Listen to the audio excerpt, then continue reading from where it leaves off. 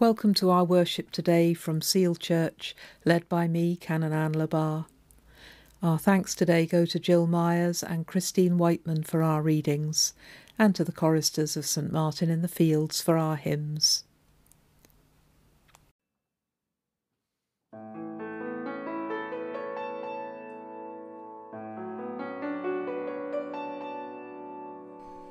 I, the Lord of sea and sky, I have heard my people cry, all who dwell in dark and sin, my hand will save.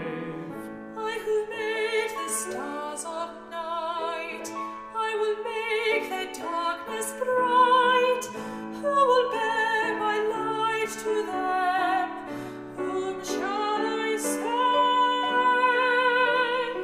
Here I am, Lord, is it I, Lord?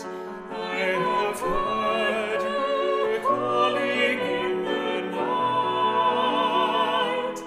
I will go, Lord, if you lead me. I will hold your people in my heart.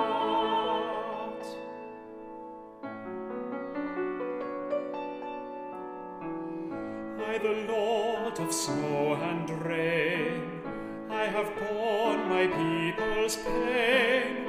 I have wept for love of them, they turn away.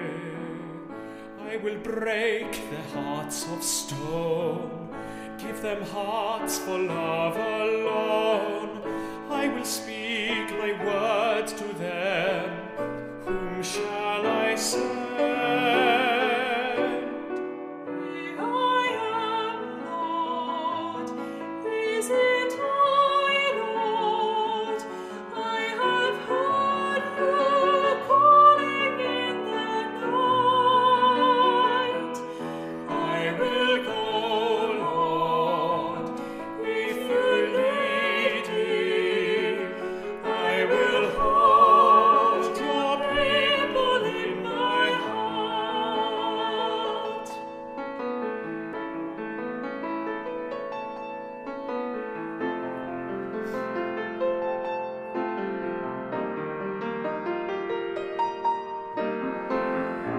I, the Lord of wind and flame, I will tend the poor and lame. I will set a feast for them, my hand will save. Finest bread I will provide, till their hearts be satisfied. I will give my life to them.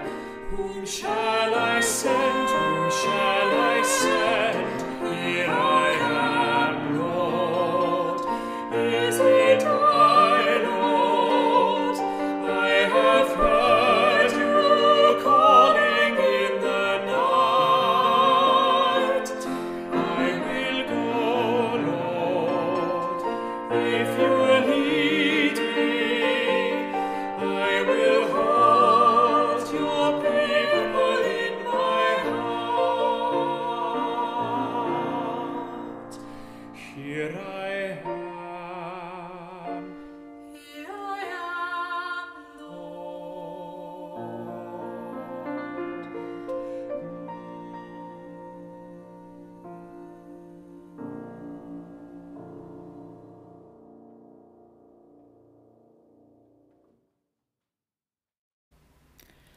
Grace, mercy and peace from God our Father and the Lord Jesus Christ be with you. Almighty God, to whom all hearts are open, all desires known, and from whom no secrets are hidden, cleanse the thoughts of our hearts by the inspiration of your Holy Spirit, that we may perfectly love you and worthily magnify your holy name, through Christ our Lord. Amen. Our Lord Jesus Christ said, "The first commandment is this: Hear, O Israel, the Lord our God is the only Lord. You shall love the Lord your God with all your heart, and with all your soul, and with all your mind, and with all your strength. The second is this: love your neighbour as yourself. There is no other commandment greater than these. On these 2 commandments hang all the law and the prophets. Amen. Lord, have mercy. The prophet Isaiah tells us to turn to the Lord, and he will have mercy, to our God who will richly pardon. And so, in this season of Lent, let us ask for God's forgiveness for the things that we've done which we regret, for the ways we've hurt others or damaged God's creation, knowing that God always forgives us. We say together, Most merciful God, Father of our Lord Jesus Christ, we confess that we have sinned in thought, word, and deed. We have not loved you with our whole heart. We have not loved our neighbours as ourselves. In your mercy, forgive what we have been. Help us to amend what we are and direct what we shall be, that we may do justly, love mercy, and walk humbly with you, our God. Amen. Almighty God, who forgives all who truly repent, have mercy upon you, pardon and deliver you from all your sins, confirm and strengthen you in all goodness, and keep you in life eternal, through Jesus Christ our Lord. Amen.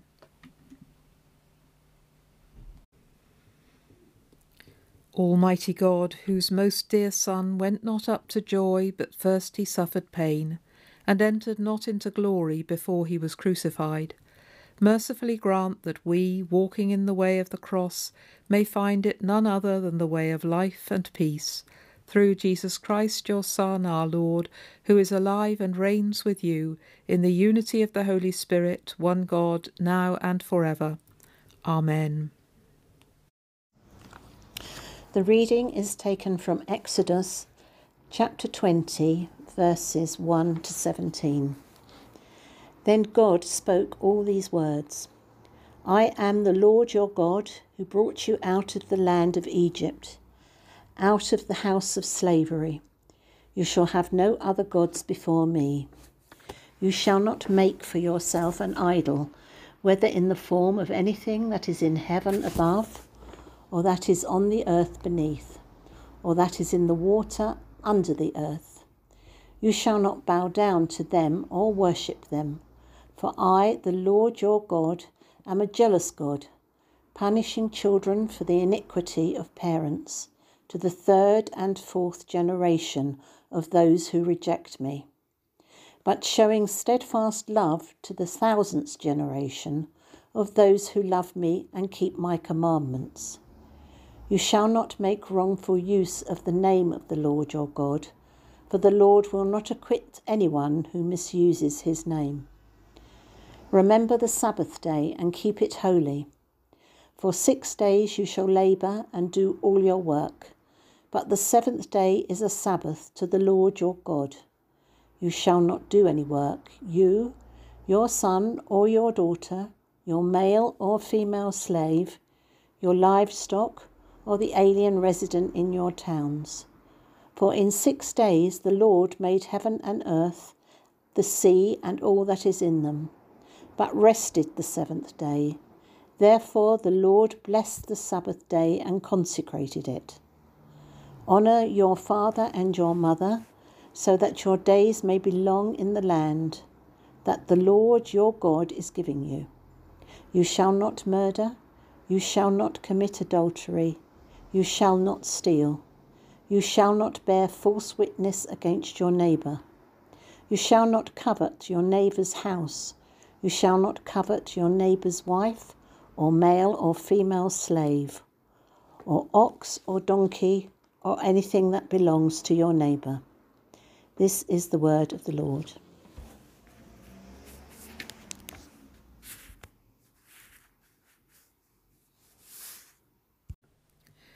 Our psalm today is Psalm 19. The heavens declare the glory of God, and the firmament shows his handiwork. One day tells its tale to another, and one night imparts knowledge to another.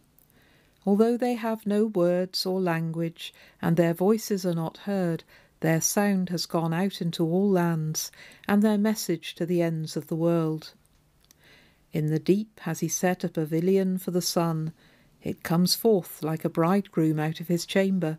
It rejoices like a champion to run its course. It goes forth from the uttermost edge of the heavens, and runs about to the end of it again. Nothing is hidden from its burning heat. The law of the Lord is perfect, and revives the soul. The testimony of the Lord is sure, and gives wisdom to the innocent. The statutes of the Lord are just, and rejoice the heart. The commandment of the Lord is clear, and gives light to the eyes. The fear of the Lord is clean, and endures forever. The judgments of the Lord are true, and righteous altogether. More to be desired are they than gold, more than much fine gold, sweeter far than honey in the comb. By them also is your servant enlightened, and in keeping them there is great reward. Who can tell how often he offends? Cleanse me from my secret faults. Above all, keep your servant from presumptuous sins. Let them not get dominion over me. Then shall I be whole and sound, and innocent of a great offence. Let the words of my mouth and the meditation of my heart be acceptable in your sight, O Lord, my strength and my Redeemer. The reading is taken from John 2, verses 13 to 22. When it was almost time for the Jewish Passover, Jesus went up to Jerusalem. In the temple courts he found men selling cattle, sheep and doves, and others sitting at tables exchanging money. So he made a whip out of cords and drove all from the temple area, both sheep and cattle. He scattered the coins of the money changers and overturned their tables. To those who sold doves, he said, "Get these out of here. How dare you turn my Father's house into a market?" His disciples remembered that it is written, "Zeal for your house will consume me." Then the Jews demanded of him, "What miraculous sign can you show us to prove your authority to do all this?" Jesus answered them, "Destroy this temple, and I will raise it again in 3 days." The Jews replied, "It's taken 46 years to build this temple, and you're going to raise it in 3 days." But the temple he had spoken of was his body. After he was raised from the dead, his disciples recalled what he had said. Then they believed the scripture and the words that Jesus had spoken. In the name of God, Father, Son and Holy Spirit. Amen. One of the words I've been very aware of over this last year is the word household. COVID regulations have decreed that there have been things we can only do in household groups. That's been very hard on some who live alone, of course, though it has been possible to form extended households, support bubbles as we've been calling them.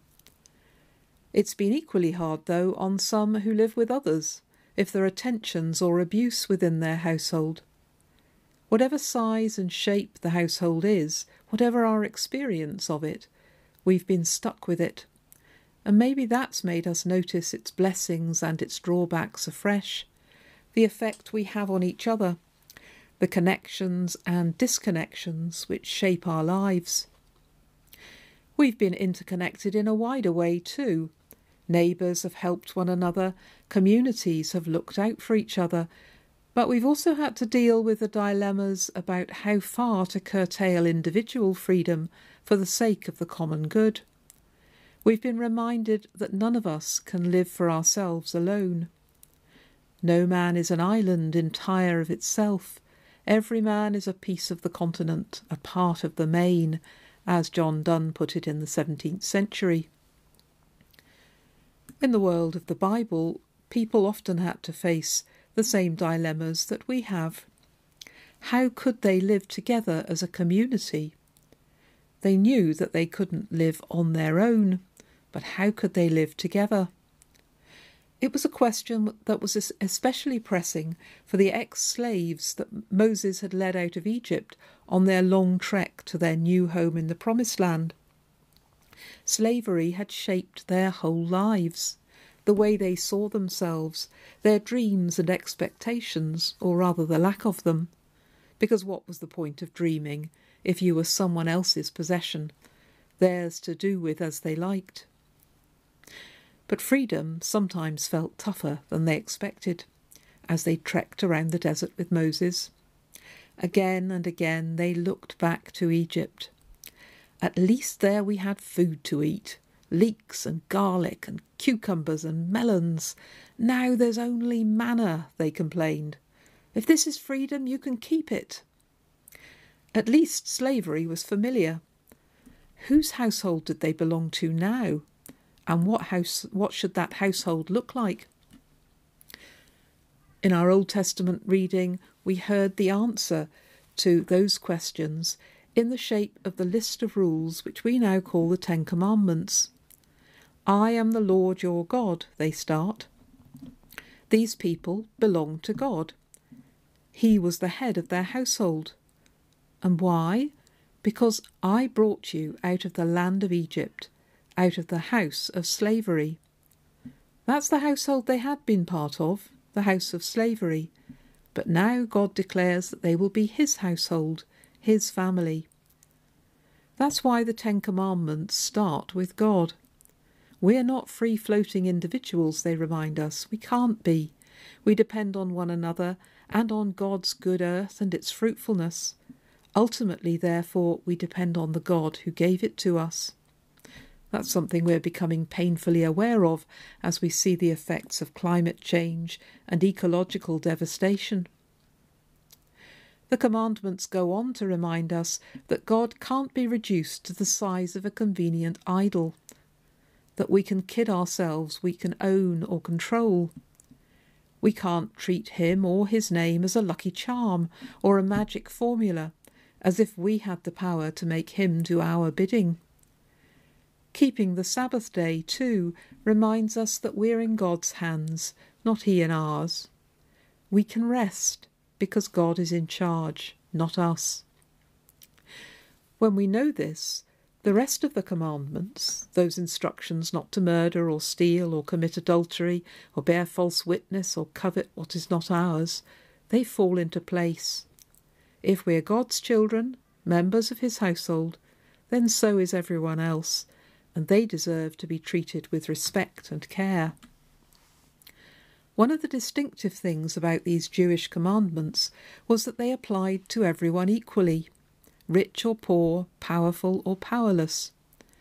In the legal systems of many of the nations around Israel, the punishments for murder or stealing or adultery were different for different social classes. A rich man who killed a poor man might have to pay a fine to his family. A poor man who killed a rich man would be executed. In Israel it wasn't so. There was one law for everyone. Of course, it often didn't work out that way. It often still doesn't. But it was an important principle, and one which is enshrined in our own legal system.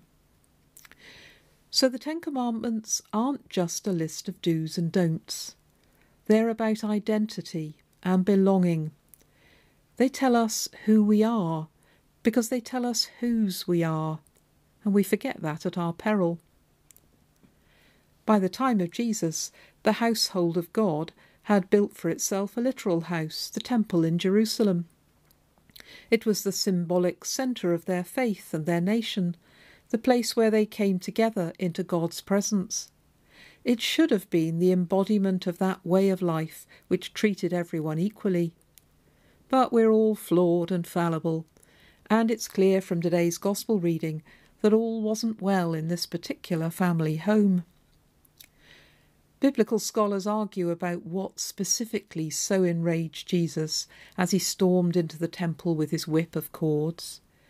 It may have been the fact that the stalls he overturned had almost certainly been set up in the court of the Gentiles, the only place in the temple which was open to everyone, including those who weren't Jewish.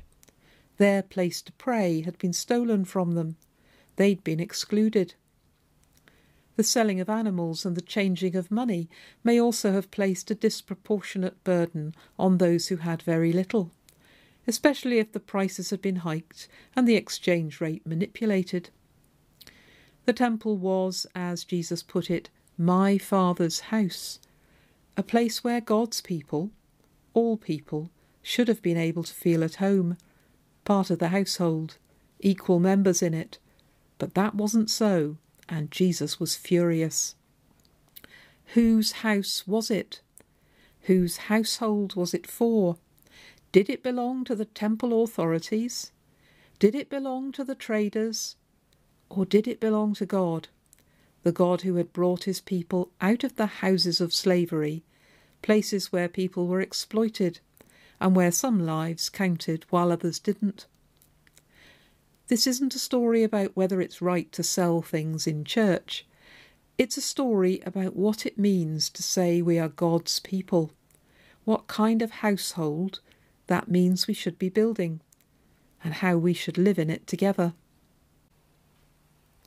Households, as I said at the start, may come in all sorts of shapes and sizes. They may be wonderful, loving places, or places of struggle and pain, or both at the same time. But these readings remind us that our truest household is the household of God, a household which embraces all humanity, all creation, in which everyone is precious. St. Paul said that God is the one from whom every family in heaven and in earth takes its name. God calls us to learn to live as part of his household, and to find in it the perfect freedom he wants for us all, which is seen not in rugged independence, go it alone, grab what you can, and the devil take the hindmost, but in lives that are shaped by the knowledge that we belong to him, and because of that we belong to one another too. Amen. Let us pray. Loving God, may we recognise you as the head of our households, the one who gives us life and love to share with one another. Help us to see all those around us as fellow children of God, made in your image just as we are. Lord, in your mercy, hear our prayer. Loving God, we pray for the household of your church throughout the world, that it might be a place where people can come into your presence, knowing they are welcome. We pray that you will show us where we must repent of attitudes and behaviours which have excluded others, and that you'll help us to grow and change. We pray for those who have the responsibility of guiding and leading others, that they might have wisdom and strength. Lord, in your mercy, hear our prayer. Loving God, we rejoice in the household of your world. We thank you for its bounty and its beauty, and we pray that we might remember that it is your gift and not our possession. We pray that we might put aside the greed and fear which lead us to cling to what we have and grasp at what we don't have, especially in times of trouble and sickness.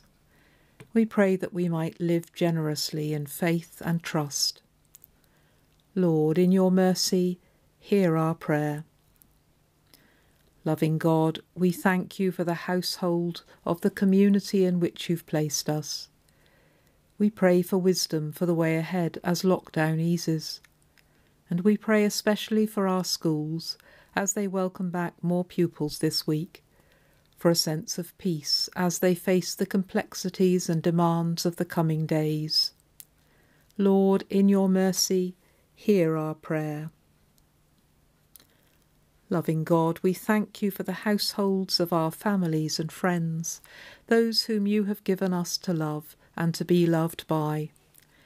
We pray especially for those who are sick or under strain, for those who are lonely and feel they have no one to care for them. In a moment of silence, we pray for any who are on our hearts today.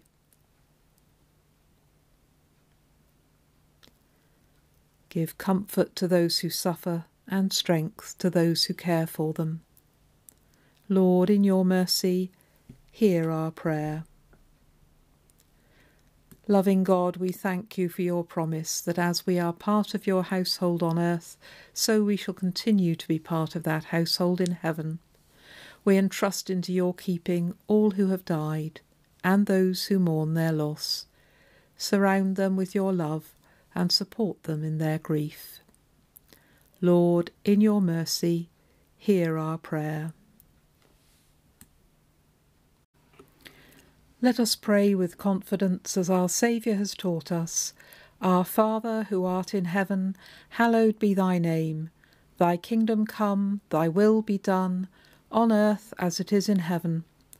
Give us this day our daily bread, and forgive us our trespasses, as we forgive those who trespass against us. And lead us not into temptation, but deliver us from evil. For thine is the kingdom, the power, and the glory, for ever and ever. Amen.